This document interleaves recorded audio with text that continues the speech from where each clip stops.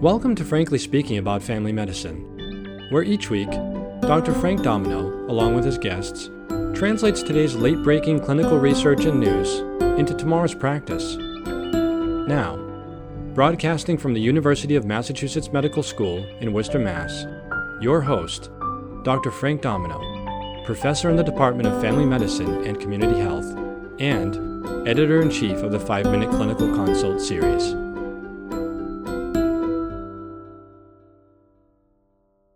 Alice is 60 and she's here for her hypertension follow-up. Her blood pressure is under excellent control, but her BMI is just over 30. She has no other comorbidities and has a few questions. She hears so much on the news. One day it's don't eat bacon, the next day it says eat bacon, grill your food or not. Alcohol's good for you, alcohol's bad for you.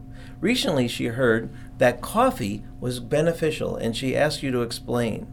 Joining me today is Jill Therrien, Associate Professor at the University of Massachusetts Medical School, Graduate School of Nursing, and Director of the Nurse Practitioner Program at the University of Massachusetts Medical School. Welcome to the show, Jill.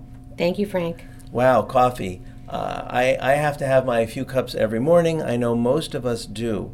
Can you tell us a little bit about the issues around coffee being in the news lately, especially about its health benefits?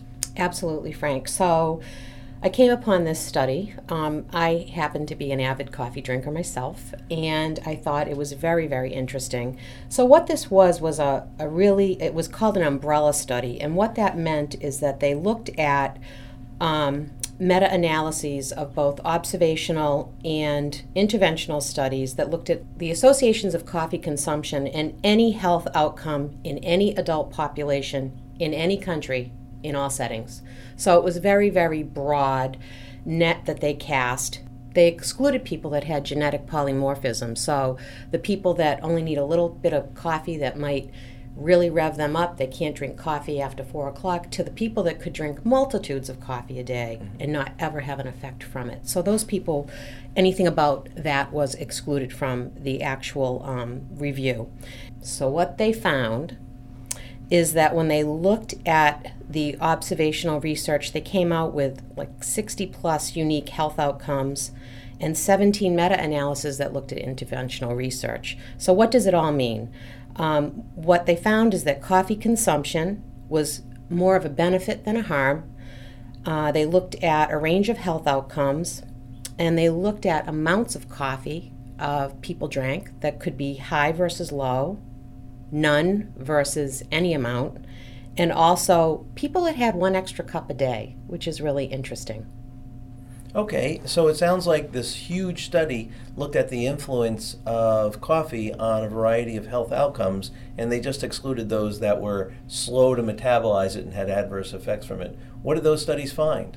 They found that when you look at it overall, that in all-cause mortality, if you drank 3 to 4 cups of coffee a day on average, that you reduced your all-cause mortality, and it could be related to also cardiovascular mortality was decreased, cardiovascular disease was decreased, and that high versus low consumption also could have a risk of lowering cancer. Wow, it sounds like this study gave very positive findings to getting folks to consider 3 to 4 cups a day, realizing that some of this is observational.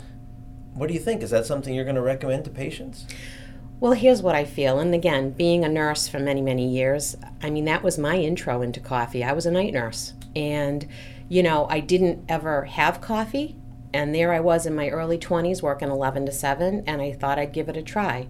And so I like coffee, and I'm happy that I fit in the 3 to 4 cup range. That seems to be me. But on the other hand, I don't know if I'd have somebody begin drinking it just to see if it would benefit them. I don't think there's enough information about that. And what they propose at the end of this umbrella study is that they do interventional research, but that it's, more controlled.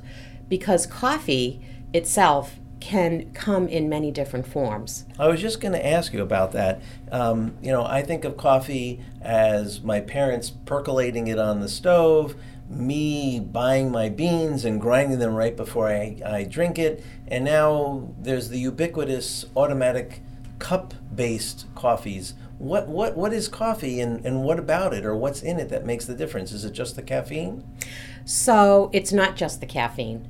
And I'll actually talk about decaffeinated products in a second, or decaffeinated coffee in a minute. But coffee is a really complex mix of bioactive compounds. And then coffee, it starts with the coffee bean itself, the type of bean. So most coffee is Arabica, but there's also other forms such as Robusta and many more after that. Then what is the grinding process and the brewing process? Like you talk about your parents, I remember the percolator on the stove. I remember the electric pot. I remember, all kinds of ways. There's French presses, and this study in particular did not comment on that, but one thing I was piqued is how big is a cup of coffee? Because if I'm going to my coffee shop and ordering an extra large, how many cups is that actually, Sure. Right? So there is no standard universal coffee cup size that we know of. So how did they look at cups and measure cups in this study is that they actually, the data was collected in a lot of different ways because it was a multitude of studies, right? So sometimes they had people self-report how much do you drink in a week, and then they averaged it out per day. Sometimes they asked them to document daily consumption. So as you can see, there were a multitude of ways they collected the data to come down with the 3 to 4 cups a day being of benefit. One other thing I want to say about the coffee bean and coffee in general is that it is made up of many bioactive compounds, particularly antioxidants, and that's where they think that most of the benefits does come from. Okay, so now you mentioned decaf. Tell us a little bit about decaf. Well, what they found in these studies as they looked at them is that they had some similar outcomes, whether that was decaffeinated coffee or caffeinated coffee. So they have some of the same, decaffeinated coffee beans have some of the same bioactive compounds, but they just don't have the caffeine, or they have very little. Okay, I've heard about the data on the reduction in all-cause mortality and cardiovascular outcomes, and I remember reading about coffee consumption and protective effects on the liver. What about the harmful effects of coffee? What did this study find? As you know, they included all people, all populations, also pregnant women. One of the things they found is a possible harm in pregnancy to drinking coffee. Caffeine actually doubles its half-life when women are pregnant. So the fetus is exposed to it longer, and they think that may be a harm, a potential harm. However, they did not talk specifically about neural tube defects or anything like that. So it was mostly the risk for low birth weight and preterm labor, but as far as this study shows, there wasn't any adverse effects on the pregnancy with regards to structural abnormalities or genetic abnormalities. Right. Very good. Well, thanks, Jill. This is terrific. I like my coffee in the morning, and it sounds like Alice is pretty curious too. What should we tell her? So I'm going to tell Alice, it is sometimes frustrating to hear all the information of the positives and negatives, especially of some of the things you really enjoy in life. So I would want to know, how much coffee does Alice drink? And if it's 3 to 4 cups a day, I'd say she's right in the ballpark of, the benefit of coffee. Great. Thanks so much. Thank you, Frank. Practice pointer.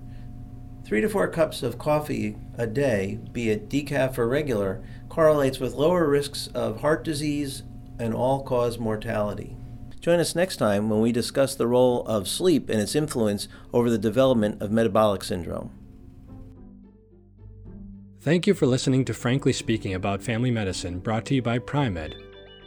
For more information about the article referenced in today's episode, look under the Resources section of the episode landing page. Need help reaching your CME credit goal this year? If so, please browse the more than 300 free CME accredited activities now available on Pri-Med.com. Thank you again for listening.